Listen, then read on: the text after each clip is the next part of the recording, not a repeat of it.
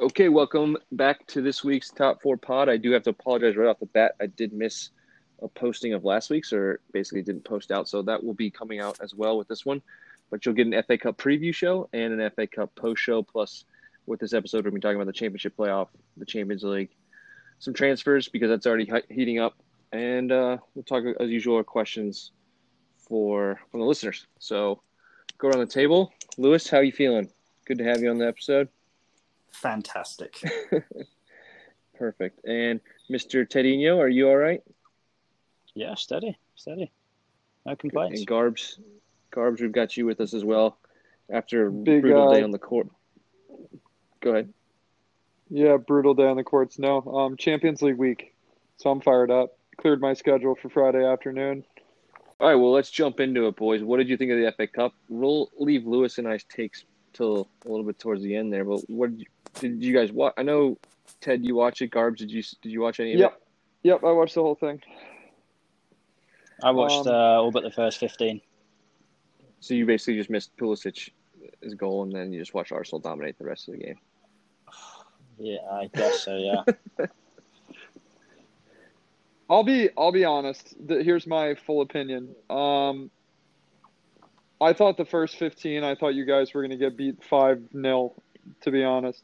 And then Pulisic going off, I think, hurt them a little bit. The card situation, obviously going down to 10 men. You guys flipped it after the water break. Whatever Arteta said worked big time because I thought the game completely changed there. And you guys were good for the end of the first half. I thought the second half quality was bad, but I thought the first half of the first half, they were good. I thought the second half of the first half, you guys were good. Yeah, I think the drinks breaks Arteta has used quite well to his advantage throughout the restart.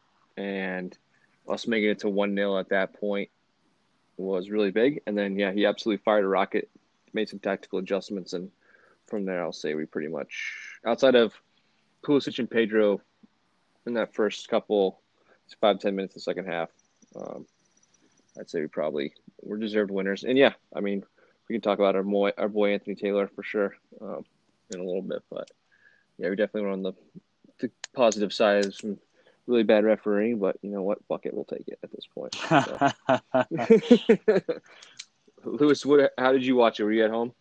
I was at home. Yeah, saw the whole thing, of course. I would agree with Garbs. I mean, early on, Pulisic looked great. I mean, he tore us apart a few times, and I honestly thought after that first goal, it was going to be bad.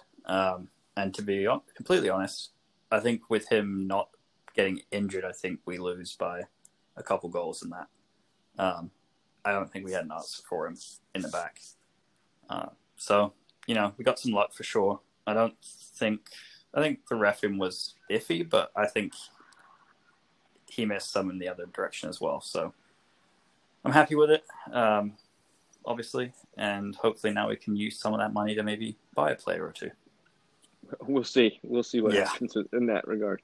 But were you, Ted and Garbs, were you texting on the side as usual, talking shit about us?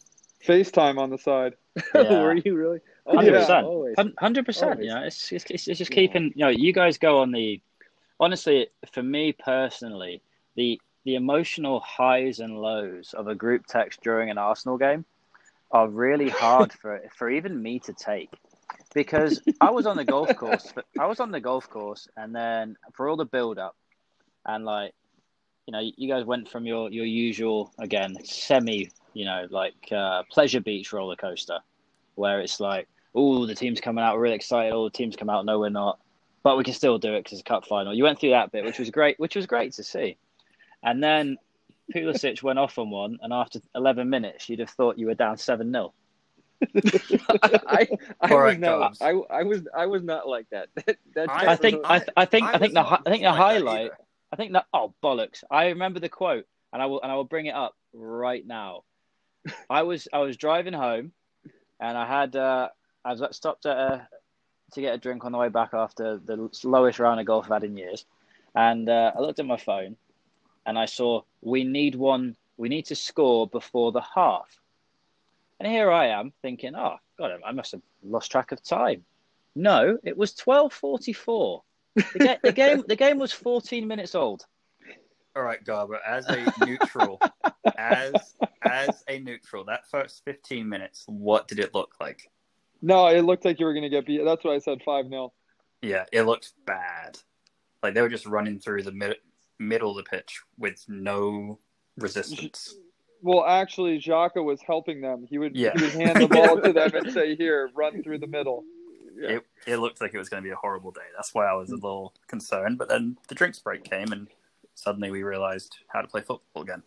Well, yeah, they had basically set up in, I guess, what especially was a 3-4-3 to match us. But Mason Mount, who, my own personal feelings aside, played pretty well in that first 50 minutes, as well as Pulisic.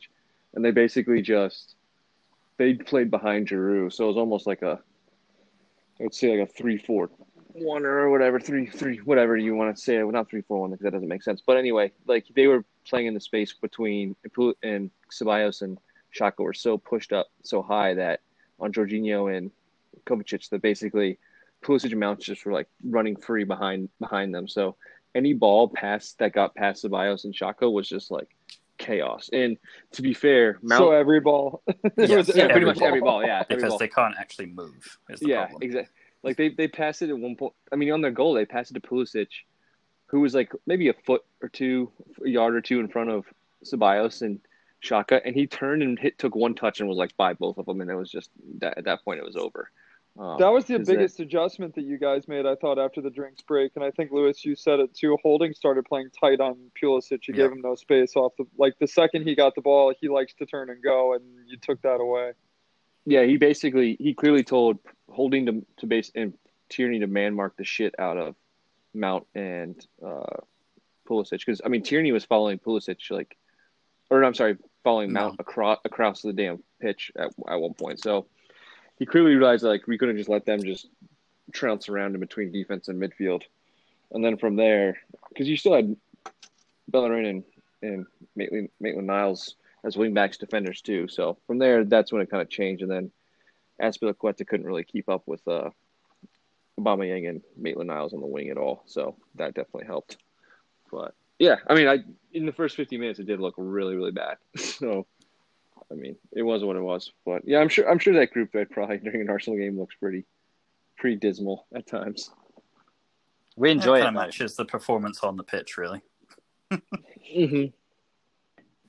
Yeah, we enjoy it. We have our fun with it. Yeah. And then we get our subtle jabs in the middle of it, and sometimes they go ignored, but I know you read them. Not to mention that I FaceTimed Ted and my buddy Japes, another Arsenal fan, like right afterward the game, and the first thing Ted says was like, "Football died during that game." Just couldn't even let me be happy for 3 seconds. couldn't let me be happy for 3 seconds. Just was like, it was not as bad as Baku. Seriously. Bloody hell, man. But it had the same amount of Arsenal and Chelsea fans in it, didn't it? That Baku did. Yeah, 0.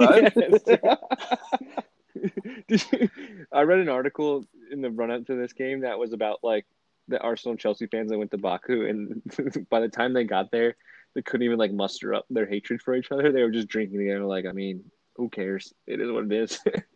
So totally. That seems like what the players felt like in that game too. Mm-hmm. It's. Thank God we're not in the Europa League, like for the rest of the season. So, anyway, overall good game. I think we definitely got lucky with injuries because then that also affected their substitution levels. Mm-hmm. But I mean, we have Aubameyang. We probably had the only world-class player on the field at that point. So he basically made the difference. So I love that man. He's the fucking coolest guy I know. And yeah, even if he leaves, I'll be getting his name on the back of the next year's kit. I don't care. It is what it is. So. Oh, you can't do that. No, that's for what, an FA Cup? You can't for do being that. for being a legend for the club at this point. I think if you do that, you have to buy this year's shirt, get his name on it, and keep it. You do next year's. I can't. No. I won't wait for that either. Kieran Tierney has to go on the back of next year's. Tierney's a legend for sure. Guys, it's a winner. Are we going to touch on Anthony Taylor? Oh, big Anthony Taylor, go for it. You can start that. Here's how I feel about that. So the first goal, the penalty, I could say it's soft, right? But then David Luiz gets called for those where you just touch someone's shoulder and they throw themselves to the floor and it's a penalty. Wait. Is there anybody actually claiming that? That's penalty. Penalty all day. That was a penalty. I don't think that was. I've seen people on Twitter going off on it, and I'm like, how's it not a penalty? And then that's a penalty all day. To me, if it's a penalty, then that's a red. Because when he starts the foul, there's no one close to being between him and the goal. Yeah. So he's clearly the last man. And he's not trying to play the ball. It's just so with his hands. Professional foul. Yeah. So people that bitch about the Kovacic red, which was an awful call, that should not be a second yellow and then a red as a result of that. I agree, but then you would have been down to 10 earlier. So, I mean, I don't think the refereeing was all that bad overall. I mean, not bad for Chelsea, I would say. So it's bad overall, but it wasn't biased, I guess is how I would put it. I agree with that. The Kovacic red was a joke. The second yellow was a joke. Complete joke. But I was texting with you guys watching at the same time, and I said red card right away for Azpilicueta. Yep. Oh, for sure. Yeah. Has to be. And, I mean, I guess the reason they didn't send him off because Rudiger was covering, and I was like, well, he was covering because Azpilicueta was basically hauling him back for 20 yards. So that's the only reason he even caught up to Aubameyang at that point. But even when they said he was covering, by the time he got dragged to the ground, Rudiger was parallel with him. Yeah. So he's not even in a covering position at that point. Yeah. Also, it's fucking Antonio Rudiger. He sucks. So right. I don't. So it's still a very high goal scoring chance at that point. Anyway. Yeah.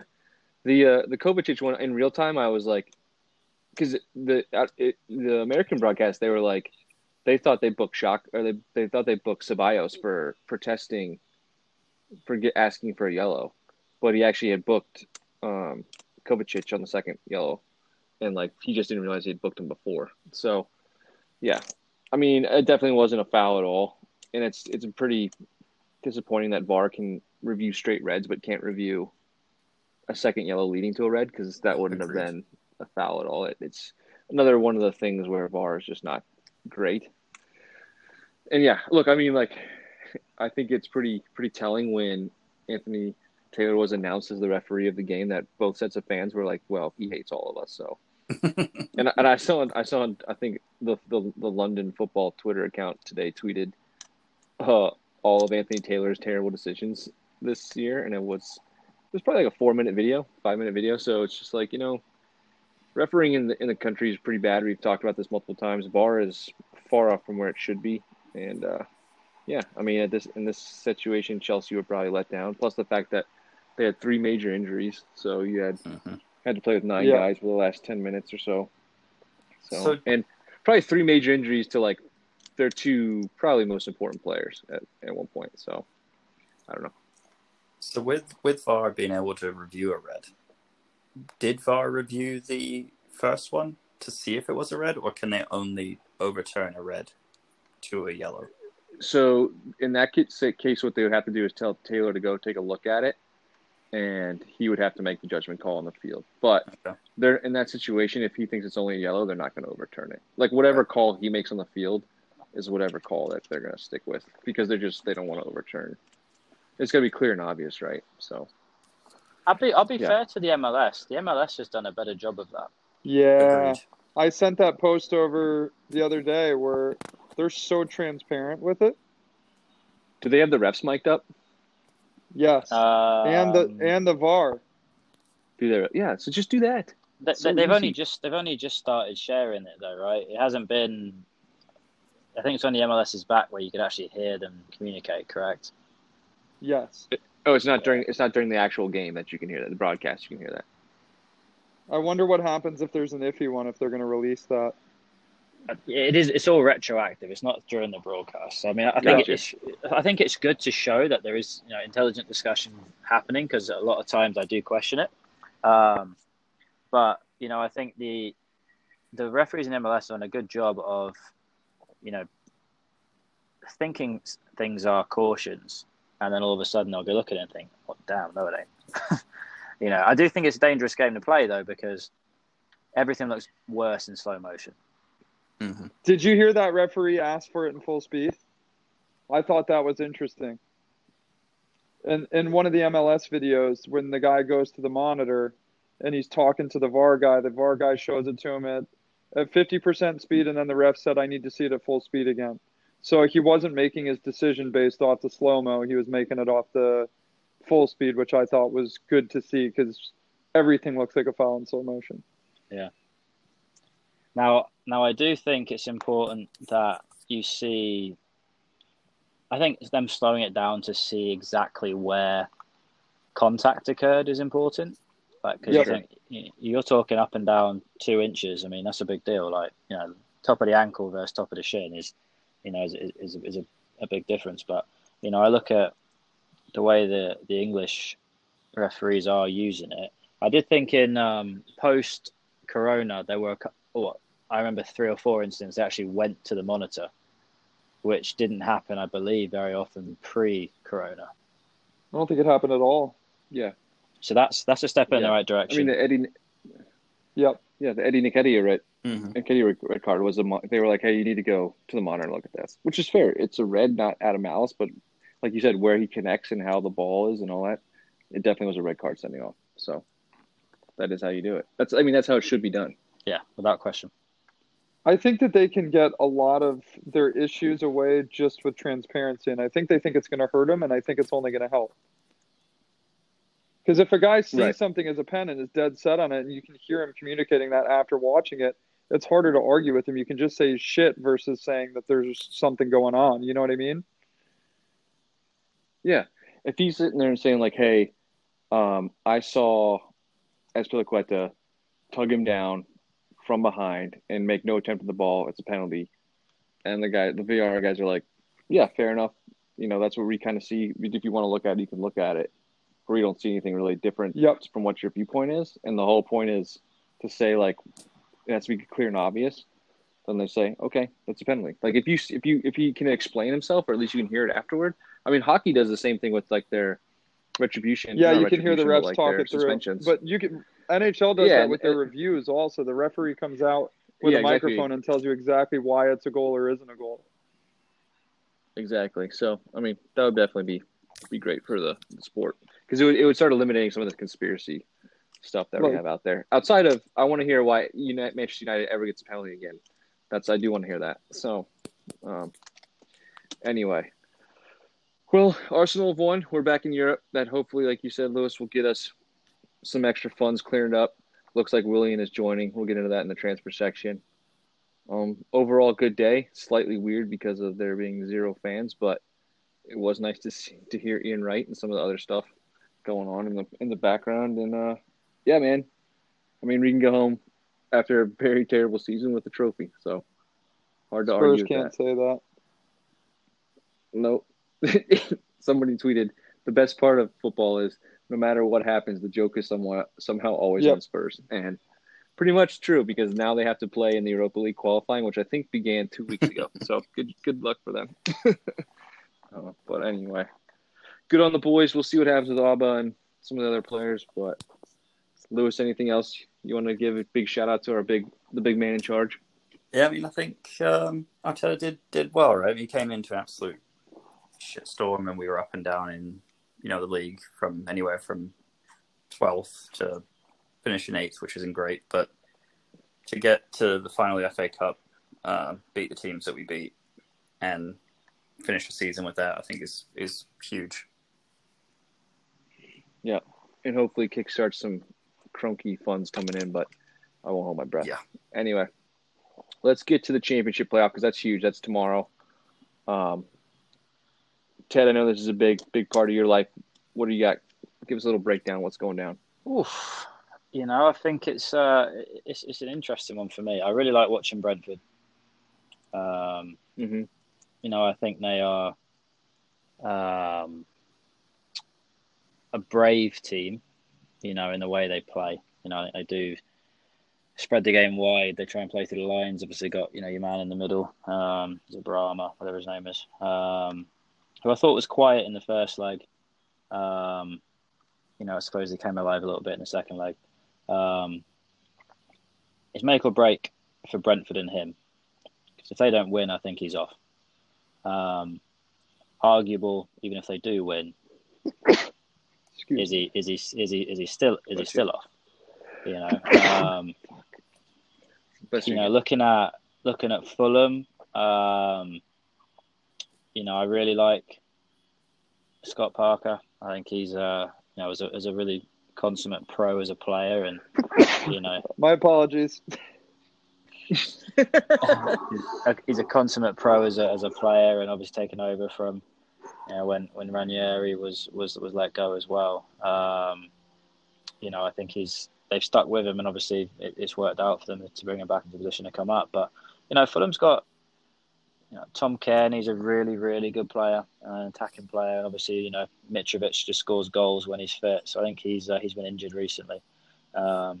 That's been a good game, to be honest. I think it's a game that I am disappointed that there's not fans at more than ever, because these obviously both kind of West London clubs. I think would be interesting and quite passionate to watch it. But I think the biggest question for me is going to be, can Janssen, the centre back, he obviously left Leeds. He's quite the leader for Brentford. So it's going to be interesting to see. I know he got sent off in the first leg, but I believe he's back for the final. And apparently Mitrovic is back as well. So that matchup for me will be interesting if Mitrovic gets in, the Mitrovic Janssen matchup. But I don't know. I'm going to go Fulham. I think Fulham are going to pull it off. 2-1 is going to be my prediction for that one. So correct me if I'm wrong here, but Brentford are a club that basically were taken over by essentially what it was, a rich fan. And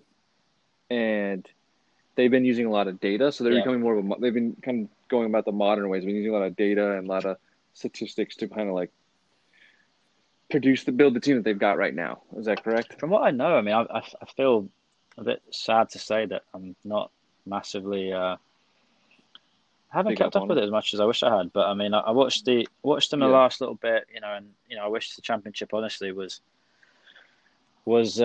broadcast. I don't know, ESPN Plus has got a couple games a week, but I think it is one that as we get back into football, because obviously US sports is still kind of struggling, to be honest, to see how it's going to work. To whereas if you could. Like if they could push out the Championship coverage the same way they do Serie A, I think you'd get more casual fans to watch the Championship the way it's played and the goals that are scored than you would Serie A 0-0. Right. Gotcha. Yeah, there's also, I feel like there's some decent amount of Americans swimming around in there too. Also true. Yeah. So I'm sure, just because of that, I'm sure there's a lot of people. I know there's a lot of American Fulham fans because of McBride and Dempsey and all that stuff. So I'm sure a lot of people are cheering for them. I don't mind them as a club being in the Premier League. I feel like they've always been a soft touch whenever in the last few years when they've been in the Premier League. I don't know if that's just me. It's not untrue. Yeah. But they're kind of a cosmopolitan club where everyone loves going to the away games there because it's a nice day out. Fulham's in a nice area of town. So, I'm interested to see either one of those. I think just cool to see Brentford up there. Lewis, didn't we used to always play them in a friendly Brentford preseason back in the Banger days? I can't remember. No, we used to play Boreham Wood. We played Brentford in the COVID shutdown, though. Gotcha. So, anyway, who you in your where Brentford? I'm hoping for Brentford. A guy I work with is from there, and he's a big, fan of them. And like you said, Fulham have been up there a few times, and they never really do anything. They've kind of had their chance up in the Premier League. I'd like to see someone else get one. And then also, little fun fact: Brentford haven't lost to Fulham in their last 5 times playing them. So not that means much in this kind of game, but interesting.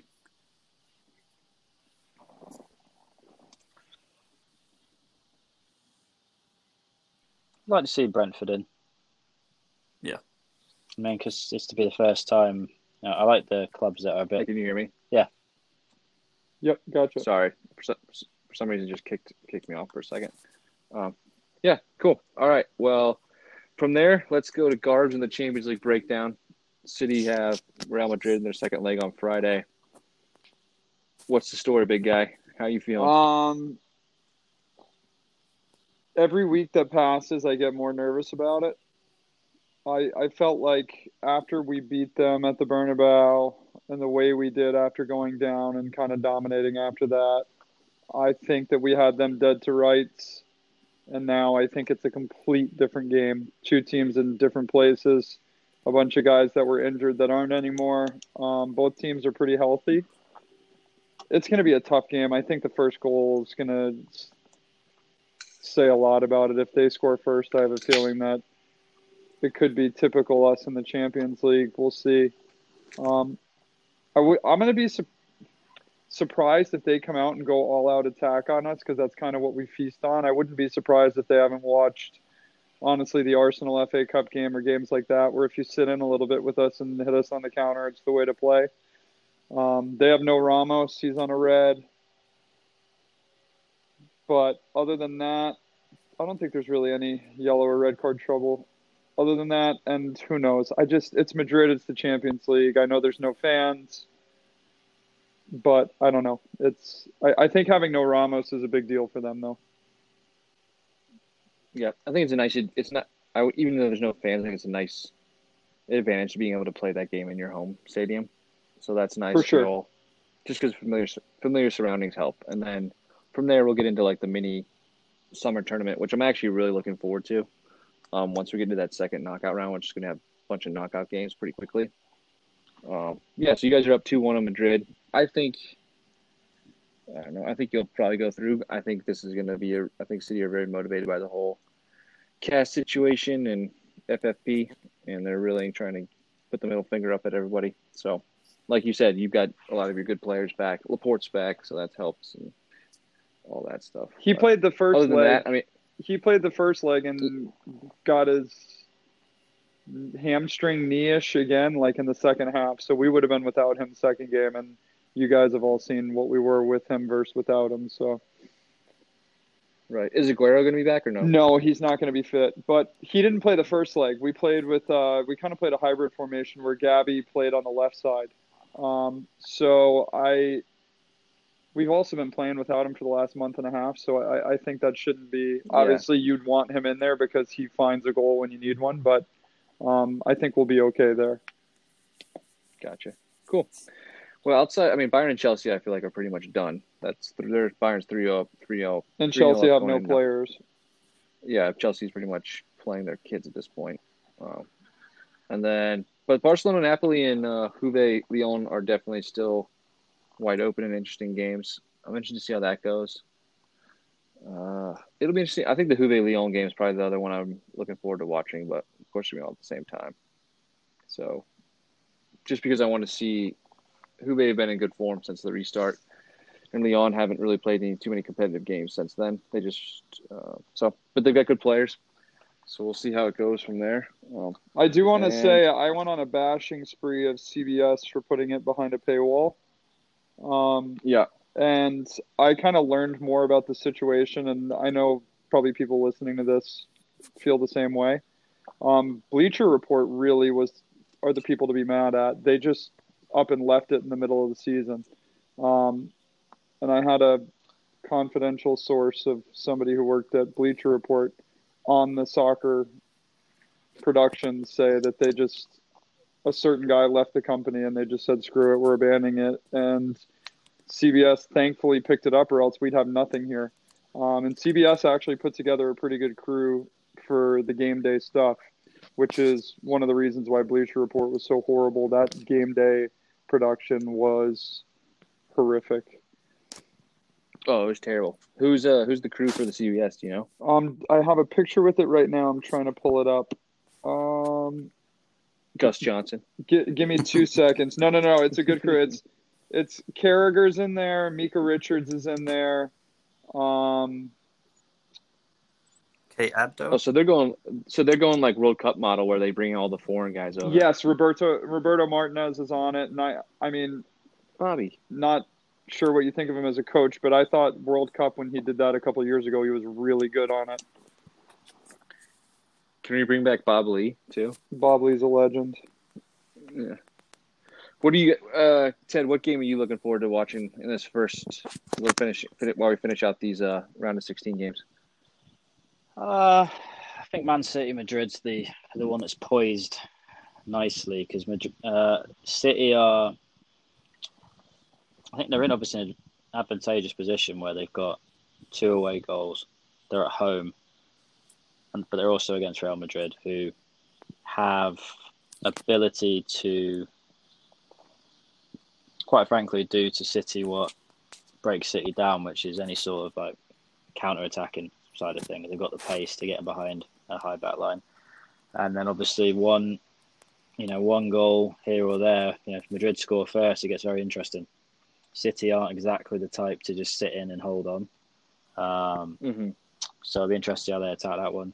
I think Juventus at home will turn that around against Lyon. I think you've got so much talent at Juventus, and obviously being at home as well, I think they'll turn that one around. Just as I think Barcelona at home is, I would say a full. That's done. I think Barcelona will take Napoli probably 3. Get him 2-0 at home, 3-1 aggregate. But I think the biggest one, I think we're all looking forward to see City and Madrid and see if kind of Benzema, the man we've talked about a lot, can he carry him through? Lewis, anything you want to add to that? No, I agree. City and Madrid are probably the game to watch. I will be interested to watch Barcelona and Napoli on Saturday. Got a friend who's a big Barcelona fan, and as a club, I can't stand them, so I hope they go crash and burn out of this thing and win nothing this year. So that would be great. Yeah, I'll be cheering for Napoli for sure in that game, and Lyon for sure. So we'll see what happens. And Saturday, I just want to see Bayern like possibly just put 7 past Chelsea because that would be exciting as well. All right, well, let's take a break there, and we will come back, and then we'll talk about transfers, answer some of your questions, and go from there.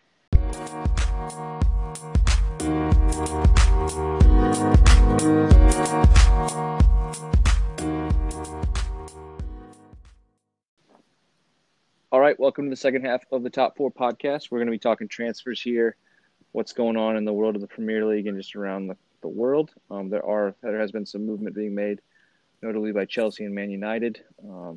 Some news breaking today around some Arsenal stuff as well, and some other transfers. I did want to really quick before we get in that talk about Eddie Howe.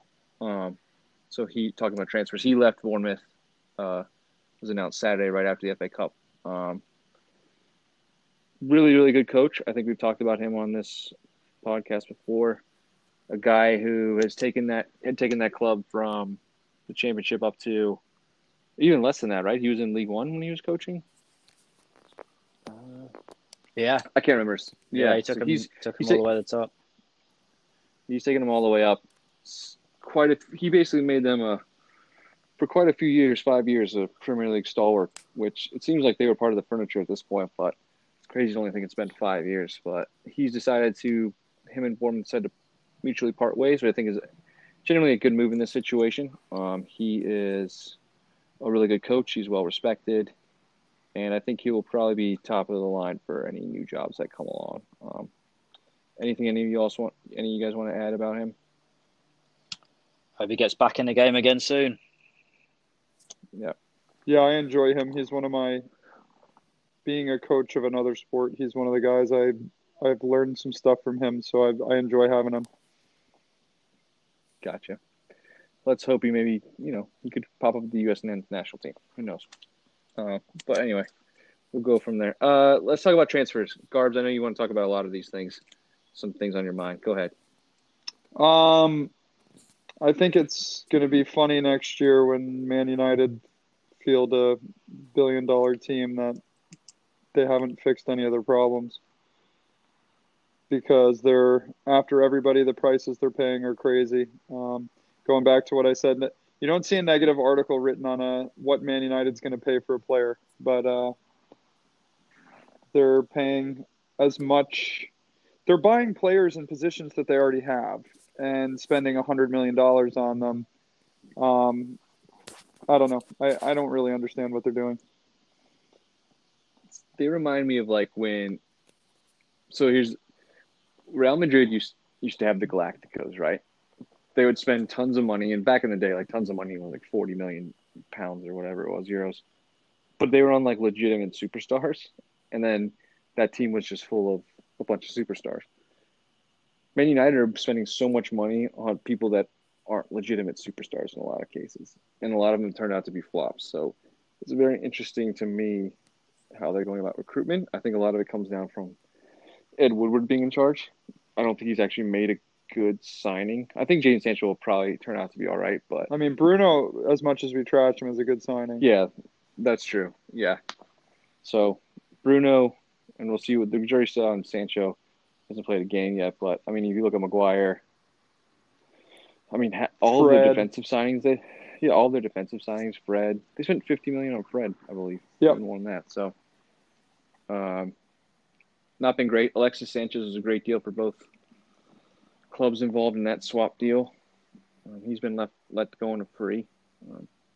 So who knows? They're signing a winger when they've got the front three pretty well established, and they still need help in defense and midfield. Pogba, another one that's been not a great signing in terms of what you're expecting to deliver. So we'll see from there. Ted, what's going on in Liverpool? Breaking news. We look like we're going to sign. I hear positive news on Thiago, supposedly, according to Spanish newspapers, which, up in the air on that one. The interesting one out of the blue, Issa Mandy from Real Betis, who would provide centre-back and right-back cover. Kind of a Klopp-ish signing. He's only... he's a really good player. He's only talking about 9 million, which...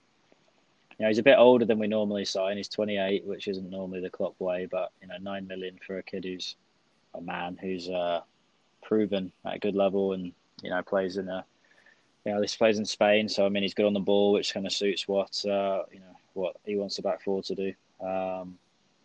Gives a bit of cover, which I think you look at the amount of games Trent has to play, and obviously Van Dijk's playing I think every minute of every game, which is a lot. So if we can give him a spell every now and then, I think would be nice. But I still said it before. I think you're looking at those sorts of signings. People talking about Jadon Sancho to Liverpool was never realistic. We're not spending 108 million. Not happening.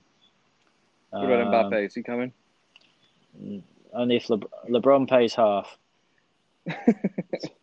No, I don't think so. I think what you see is what you got. I think in terms of impact, and that's just kind of the way we've rolled. I think last year we spent 1.9 million net in the summer.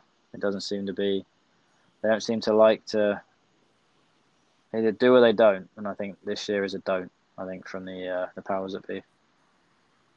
Thiago's interesting. So he's going to probably him and Wijnaldum will trade places, or I think Wijnaldum doesn't.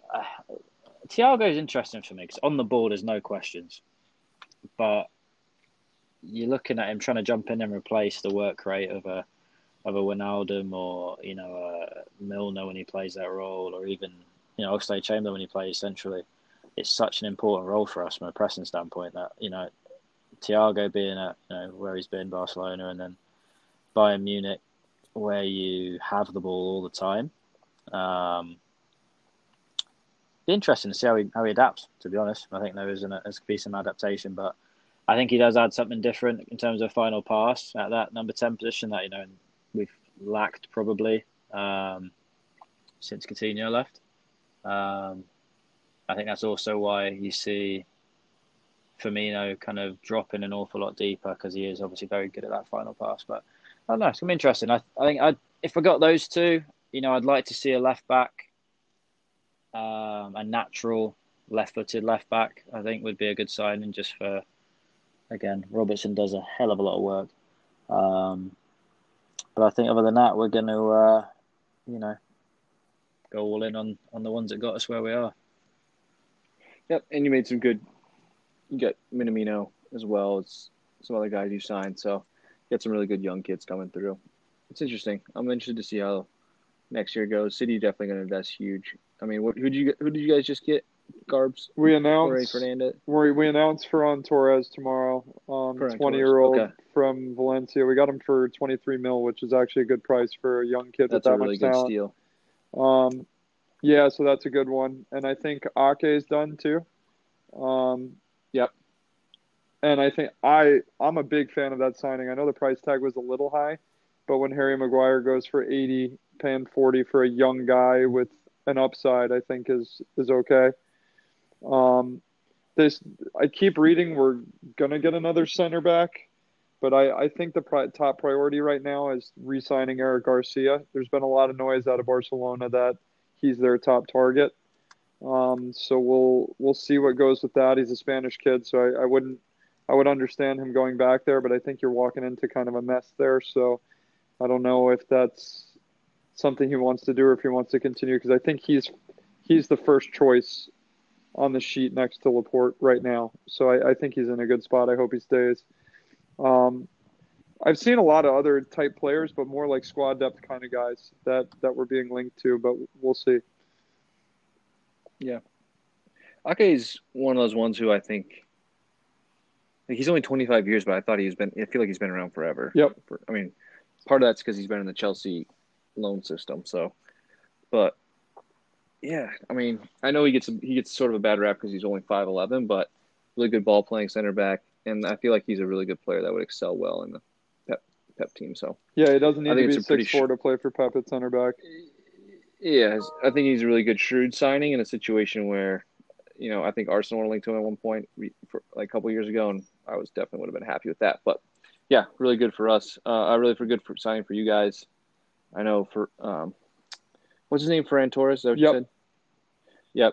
I keep wanting to call him Ferran Adria, who's the head chef from El Bulli. But yeah, that's the only some random things that keep popping in my head. But from there, and then Lewis, big news today, man. We're getting the superstar that is Willian, apparently. Yeah. People are definitely one of two sides of that one. They're either excited about it or they think it's the worst transfer in the history of man. But he's on a freeze, so what's a player with experience who's won stuff? I mean, the issue is that apparently the contract is 3 years with an option for a fourth, and he turns 32 on the 9th of August. I have only one question about his transfer, though. Does David Luiz talk him off of the free kicks? I mean, he talks Pepe off of them, so probably. But I think it's a good signing. I've seen people say it's too long, sure. And I've seen people say, well, where is he going to play? In the 11? And my point would be he's not going to be in the 11 probably for the most part. He's going to actually give us some kind of attacking option off the bench who has proven himself that can come on and score goals, set up goals. So that one's good. Coutinho's linked with us on a loan. That, a loan sounds like something that we would do right now. I'd be fine with that as well. We don't have any creativity in the team. And then the last one is probably the most exciting one to me, and that's Jolson Fernandes from Portugal, young 20-year-old winger who, if you see his highlight clips, he reminds me of Sterling a little bit. Short, just puts it past people and goes. But we've had 2 bids turned down to date. So of what, I'm not 12? sure if that's likely. 12? No, we've gone up to 20 million now. What was your second bid? 20 million and one? No, 20 million I two. think we went from 16 to 20. I think his release clause is something like 35 or 40, but he's at I don't think it's Sporting Lisbon, but somewhere like that, where they're I guess club finances are completely screwed. So we're basically aware that they're not going to hold out for the full sum because they just need cash. So we'll see if that comes through. Yeah, but how many times have we played that game as a club and then some other, like Barcelona comes in and just says, whatever, we'll pay it, and it's done. So that's my only concern there. But yeah, I get you. Like re-rated Malaga for Santi and Nacho in similar circumstances. So the fact that we made 2 bids makes me a little bit more confident that the interest is high there. There's still rumors floating around Partey. Oh, we'll see what happens. I don't see that one happening. Not if we get Willian and Coutinho. I think we're going to end up with kind of like as I would say, like a Klopp kind of signing, some under the radar player from Germany or France that comes in and just does his job. Yeah, like I mentioned today, like we're clearly in bed, or at least Edu and Raul are kind of in bed with some of these super agents right now. So we're taking on some of these. I think Willian is a good signing for a couple reasons. The 3 years plus 1, I think the plus 1 option is for us to basically take up, not on him. But like you said, he's not going to be a starter, but you have to figure also we have Martinelli and Saka coming through. So he's an older player that if he's coming off the bench, like we're not going to feel bad. And he probably won't feel great or bad either if he's collecting a decent paycheck per week in terms of like if Saka and Martinelli are in front of him. So it allows them to both have to learn from an experienced player and also develop under them instead of signing a young winger who all of a sudden now pushes Martinelli and Saka to the back burner at this. So in that case, I'm not really that worried about it. I think, like I said before, and I mentioned to you, Lewis, is like, I'm fine with it if we're going to deal with these super agents, but I would definitely like the fact that if we're signing Cedric Suarez and David Luiz and Willian on these things, and they should definitely be, hopefully, we're asking them to do us a favor when it comes to some of these other studs that are coming through Brazil and other areas of the world that they represent, like, and helping us get some of those deals through. So your Kia Jorbachans and Raul Mendes and all that stuff, like if that's how we want to play it, that's fine, but there needs to be some situations thrown our way. I'm assuming Coutinho is probably repped by one of those guys. I've seen Guendouzi. He's been projected at going for. We're putting him on the market for 40 mil. That's fine with me. I mean, if we somehow shift Ozil, that's 300. We're going to save 700,000 pounds a week just off him and Mkhitaryan going if we can ship him. So, I mean, the money's there for the wages if we can do it, but we'll see what happens from that situation. Chelsea looks like they're going to get Havertz now. We've got Ziyech and I saw them linked to Lewis Dunk today too. That's interesting. Did you see that Danny Drinkwater has been trying to recruit Ben Chilwell on Twitter? Mm-hmm. Yep. They're going to have to pay for Chilwell. Leicester said they want to break a record with him. They want like 70 mil. Yeah. So that Chelsea would be a very Harry Maguire type signing to me. I don't see Chilwell as being one of the best left backs in the world. So why would you spend that much? Well, I don't see Harry Maguire being one of the best center backs in the world. Right. But, right. That's exactly. Yeah, exactly. Yeah. So I don't know, but they're spending money like they don't care, which apparently doesn't really matter anyway. So, I mean, you talk about United having $1 billion squad. Chelsea could spend 500 mil this summer easy at this point. So interested to see how that goes. Anything else, Catcher, on the transfer market, or should we move on to questions? Just to confirm, Kia is Coutinho's agent. Oh, signed. He's definitely good. Yeah. He's definitely gonna be an Arsenal player. On probably $300,000 a week, and Kia will get 10 million just for doing the business. Man, I can't wait to see Coutinho and Willian in the team next year. You're gonna have too many Brazilians to win anything. I was gonna say, honestly, we're gonna end up like being like PSG or whatever when all the Brazilian clique just like takes over the dressing room and it just all falls apart. So, yeah, it'll be interesting. I'm excited. I mean, we're gonna have football back. The Premier League's gonna be back in about 5 weeks, which is crazy to think about. Charity Shield, 4 weeks. We're all good, man. Let's go. All right. Let's talk about questions. Garbs, I know you got one. Oh, you want me to do that one I posed to the group? Yeah.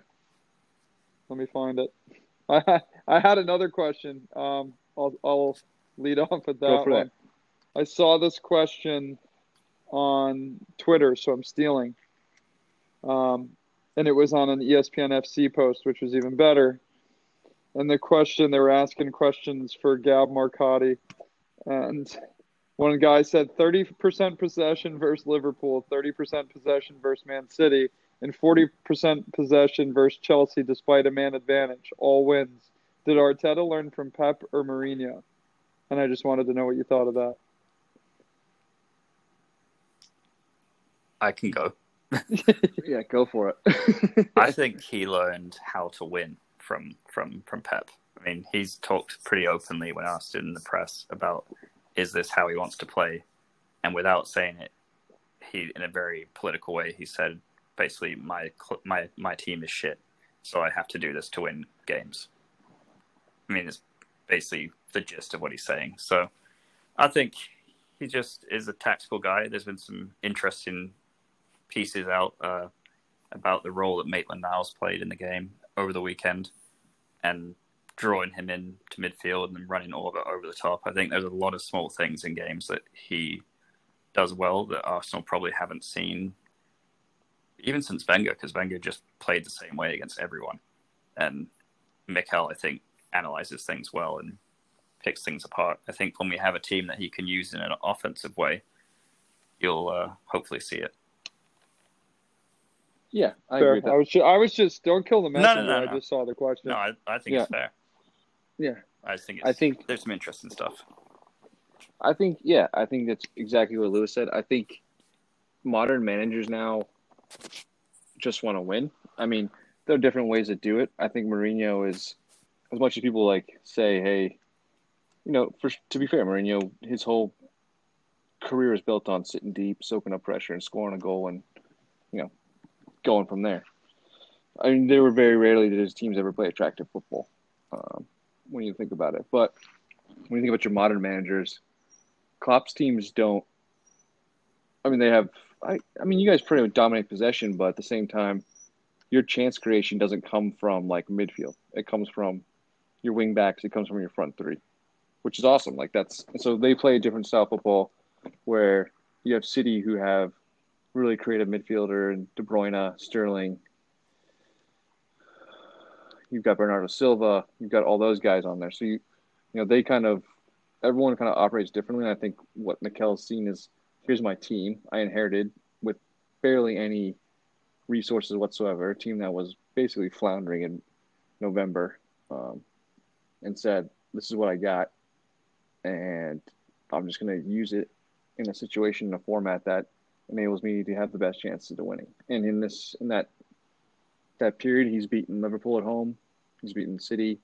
I mean, granted, a lot of these are in pandemic type situations, but he beat United at home, lost to Chelsea at home, and also drew with them and then beat them in the FA Cup final. So there has been improvement there. He's also taken players that were in the wilderness and in some regards, either because of their own actions or because of the fact that Unai Emery I don't know what the hell he was doing, and giving them new life. So that's a really positive aspect from there.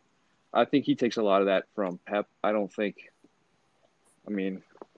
know if there's too many coaches in the Premier League that really respect Mourinho, but outside of his trophy winning capabilities, but I don't know, just me. So that's what I think in general.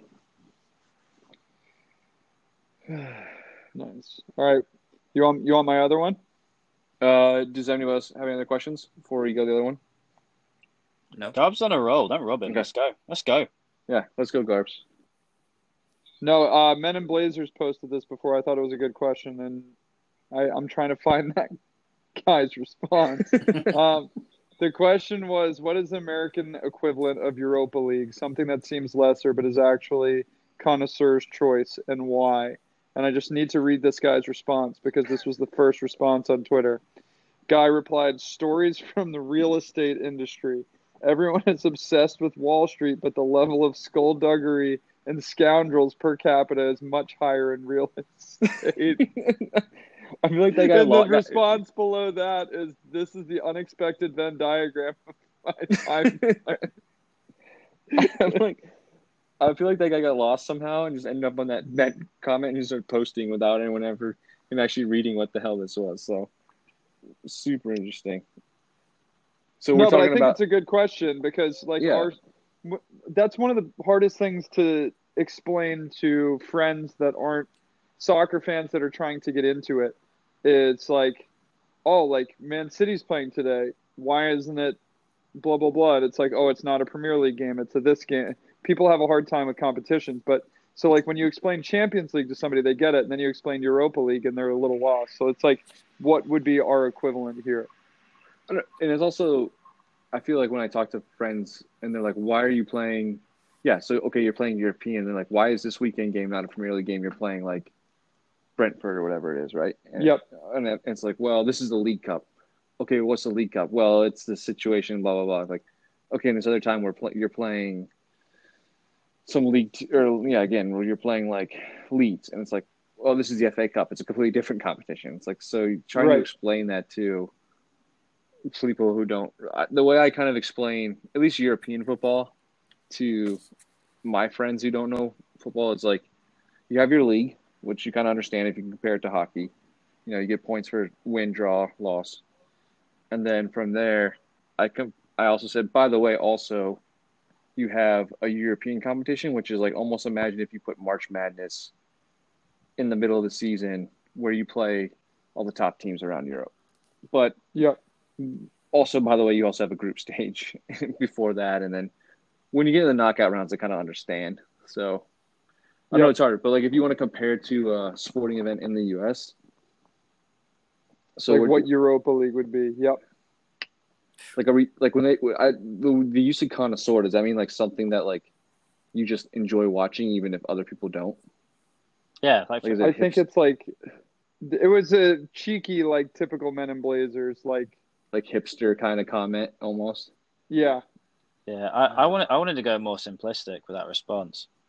Because I think it's important to keep things very concise and not over chat. So my answer is Major League Baseball. Is where I'm going to go with that. Major League Baseball is the connoisseur's choice of the Europa League. It's played randomly on Thursday nights, sometimes Thursday afternoons, sometimes Thursday lunchtimes between two teams no one really gives a shit about. Benches are massive, full of young kids at times, and sometimes old men that don't really want to play. And more often than not, the results go by with no one batting an eyelid. So my response is Major League Baseball.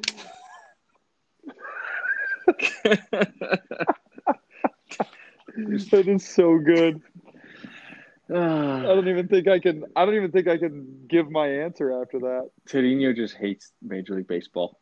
We started out the pod hating him, about to end the pod hating him. It's just fair. It's all right. I'm consistent. Hey, yeah, I don't know. Garbs, go ahead with your answer. I think you have a more logical answer. Yeah, I was gonna say I read a comment and I was thinking the same thing. The NIT in college basketball. Like if your school's in the NIT, you're fired up for it, but if your school's not in it, you're not going to watch it. And it's still good teams, like it's above average teams, but it's not like the ones that you really want to tune in to watch. So, and they're still playing for something. The NIT used to be a big deal when you won it. It used to be basically the national championship, but now it's reserved for teams over 500 that don't make the tourney. And if you're sitting home on a Thursday night and there's nothing on TV, you'll throw on an NIT game if it's between like two schools And I feel the same way about Europa League. Yeah, for sure. I didn't mean to use the word logical. I meant to make, you were saying you could almost a more direct comparison than to the Europa League. Then, Lewis, what do you got? But Ted thinks his is direct, I think. Oh, I know Ted does. Ted is 100% sold that Major League Baseball is basically useless, which is fair. Everyone can have their own opinion. I mean, in the current state of affairs, they're proving themselves useless. They are not doing well to disprove that notion at this point. So they're basically pulling teams out of a bag based off who doesn't have COVID to play each other. it's like, well, this team can't play for 2 weeks, and this team can't play for 2 weeks. So, do you want to play this team? It's like, well, Yeah. and then the other 4 teams are like, actually, we don't even want to play right now. We all voted not to play. So that is kind of like the Europa League, where you're like, do you really want to go to Korabag? No, not really. Like, let's just call it a day. Do you want to go to Baku? No, I'm all set. Thanks, appreciate it. Bate Borisov. Yeah. Hey, Bate Borisov. Good side. I'll take them. Good side.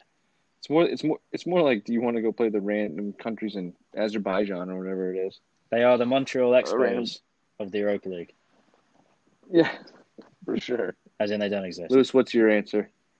I was trying to come up with one, and I couldn't really find a good comparison. I was trying to get like an actual good comparison, and the closest I got is a much better comparison to the FA Cup, and that's the US Open Cup. There's a name for it, I can't remember, but basically where the USL League 1s and 2 play MLS, and I do enjoy watching that just because, similar to the FA Cup, it's always fun to watch the little teams try and have a shot. But similarly to the Europa League, no one cares. So it's a good little combination. Yeah, for sure. I'll say, in a kind of a way that Ted said about baseball, I would say like any golf tournament outside of the U.S., like the 4 majors and maybe... Hard disagree. Okay, well, we can get into that. Give me a second to finish my thought here. any golf tournament outside of the 4 majors and God, now I'm drawing a blank. Oh, the players. Like, they just happen. They're there. But in kind of a link to the Europa League, once the big names get involved, and they are in some of those medium-sized tournaments, and you have your Tigers, your Deschambeaux, or who, by the way, is having a great week, 2 weeks, your Koepkas, etc. Like, and they get involved, then people will definitely tune in. Because once you get to the knockout rounds, especially the later stages of the Europa League, you start getting those bigger names start playing, and it gets a little more interesting in that situation. So that's mine. Go ahead, Garbs. Why do you disagree? I watch the Golf Channel every night. Just because you fall asleep to the Golf Channel doesn't mean that. No. Another comparison to the Europa League. I can't recall a weekend, especially lately, where I haven't been dialed in to golf the entire weekend. I'm either playing it or watching it. Yeah, I mean, that's totally... And gambling heavily on it. That's totally fair, but it's also one of the only sports that's actually doing anything decent around it. And all the big guys are playing in those tournaments. So, yeah, I know, 100%. But like my whole life, I've been Sunday afternoon is golf for me. I guess that's just me then. Yeah. No. I mean, I definitely agree with you playing it a lot, watching tournaments, especially if some of my favorite golfers are playing. But yeah, especially on some of the Sunday afternoons, I'm not really. The week after a major, I'm not tuning in. Right. Before COVID specifically, yeah, on some of those small tournaments, I'm not interested. But yeah, I mean, recently you're right. It's really been the only thing on, so it's been fun to watch. I'll watch him play putt-putt at this pace, to be honest with you. Yeah. Actually, that'd be really fun. I actually did. Did you see that Steph Curry show? Oh, no. How has that been made into a program, by the way? It's like Ninja Warrior with golf and a pandemic came together and decided this is a good idea. And guess what? I watched it. Jesus, mate. Well, South Florida, you can't go anywhere else, Terrible. Can you? So... No. Are you going to be okay with the hurricane? Quotation mark. It passed us. We had a storm today worse than the hurricane was here, and I'm not saying that because it might be bad other places, but we get afternoon thunderstorms here that are worse than that. And more importantly, does Lacoste make a hazmat suit for you, or is that something? I have a couple. Okay, perfect. All right, I have one last question for you all. Last week we did breakout players and stuff like that, right? Yep. Who was your coach of the season?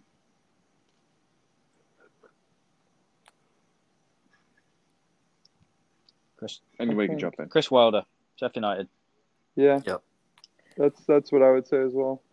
Okay.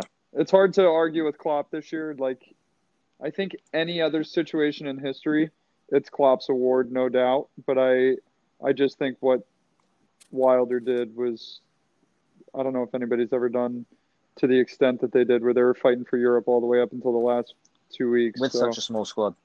I mean, he only had probably 14-ish, like senior pros, and everybody else coming in were young lads getting 10, 15 minutes here and there, and did it in old school fashion, like, kind of boot room type mentality, probably, the modern equivalent of beers on the bus type thing, after the games and stuff like that. And, local fella coaching his local team. It's a good story and good to see, and hope they can find a way to maintain it and keep up next year, to be honest. Good job. All right. I got a couple more questions. You can just really quickly go through the list because we're running out of time here. All right. So since the restart happened, I'm going to go off a couple categories, and then we'll go around the table and you can answer. Best player since the restart, worst player since the restart, best team since the restart, worst team since the restart, and best coach since the restart, best or worst coach since the restart. Oof. Throwing a lot on me there. Yeah. It's just 6, best and worst of the coach I can just team. say worst team was Palace, and I don't think anyone can really argue with that. They dropped 23 out of 24 points since the restart. Is that that's a legit stat? Yeah. Well, 23 out of 24 points they dropped. Well, there we go. There's everyone's answer to that one. I'm going to go with Leicester.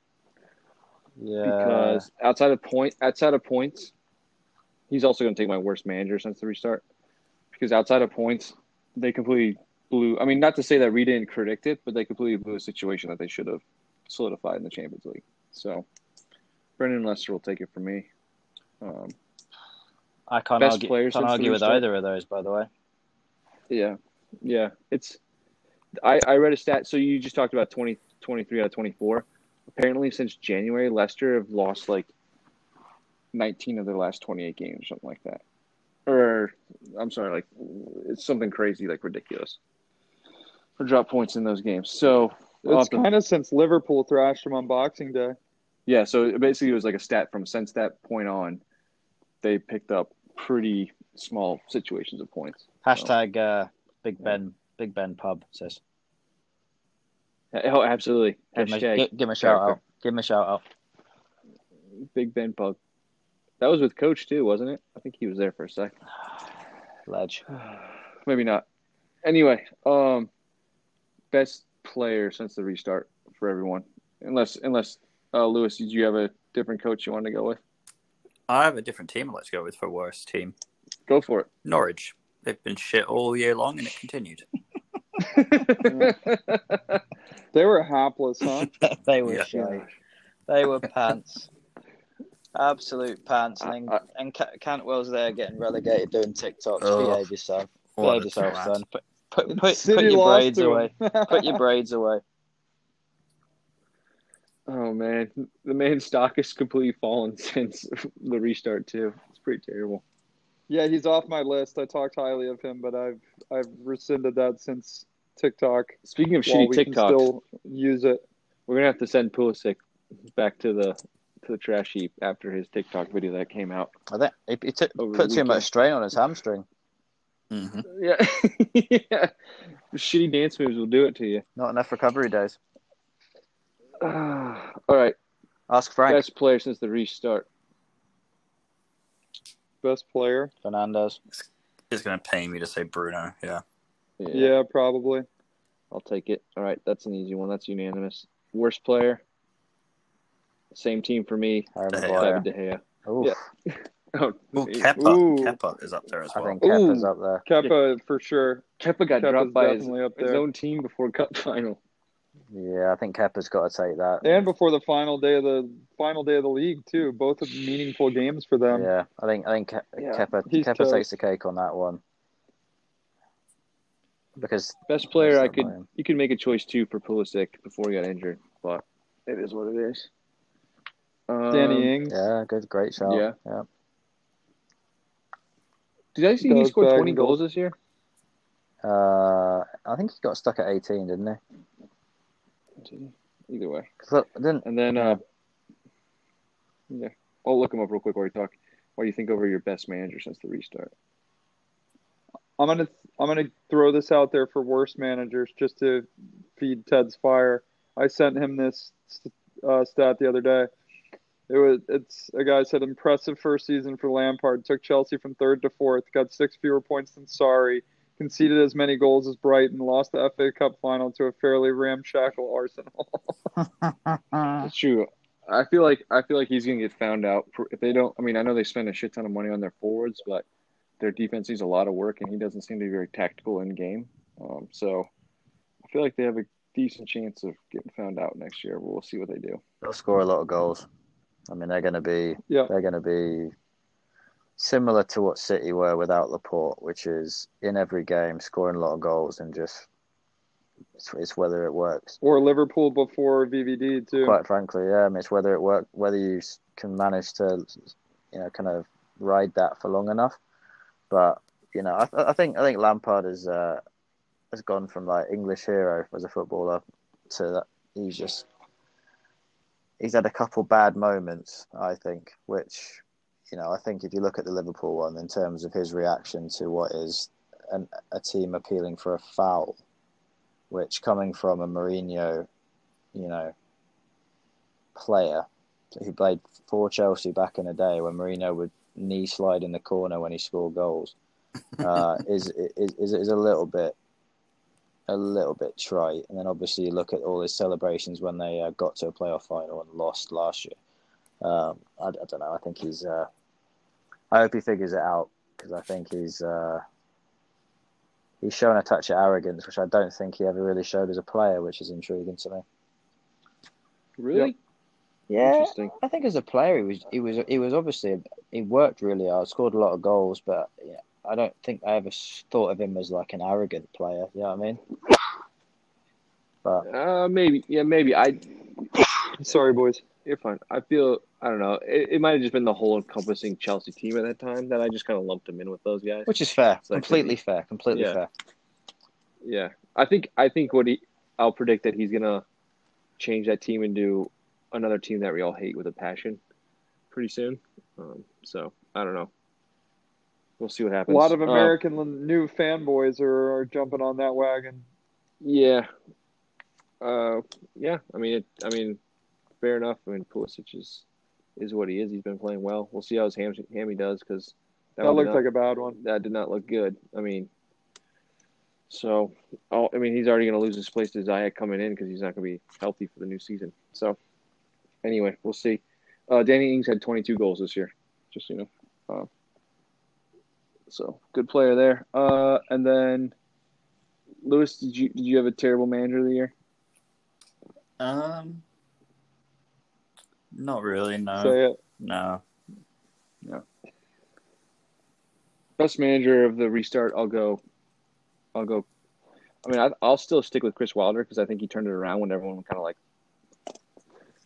rethought that they were falling apart, and then he still managed to turn it around, go from there, and then really kind of just got them back into. Well, hopefully, we thought it was going to be a European position, but it didn't turn out that way. But still, really sweet, and I'm looking forward to what they do next year as well. So. I always vote for Sean Dyche, manager of the year. Sean Dyche, gotta go. Would they finish 10th? I think top half, weren't they? Yeah. Consistently top half at a team like Burnley. I'm telling you, I think that a lot of managers of teams did a really good job. Freaking Southampton, Hasenhüttl, like look what he did with that team that at the beginning of the year looked like they were going to be a relegation side. I mean, they got beat 9-0, was it? Yep, 9-0. So I mean, yeah, he's done quite to Leicester. Done quite well to kick himself into a safe place after the restart, wasn't he? I mean, so there was a stat too talking about Leicester and Southampton. Since that game, Southampton have actually taken more points than Leicester have. That's insane. I saw like the form chart post pandemic, and Southampton I think was second on the table. Danny Ings. I mean, they're pretty much useless, but good for them finishing 11th. Joe Cup final. Yeah, Joe. Good job, Joe. All right, boys. Well, any more? Or are we all good? I'm good. I'm good. All right. Say goodbye, Lewis. See ya. Say goodbye, Garbs. Later, boys. And say goodbye, Tedinho. Goodbye, Major League Baseball.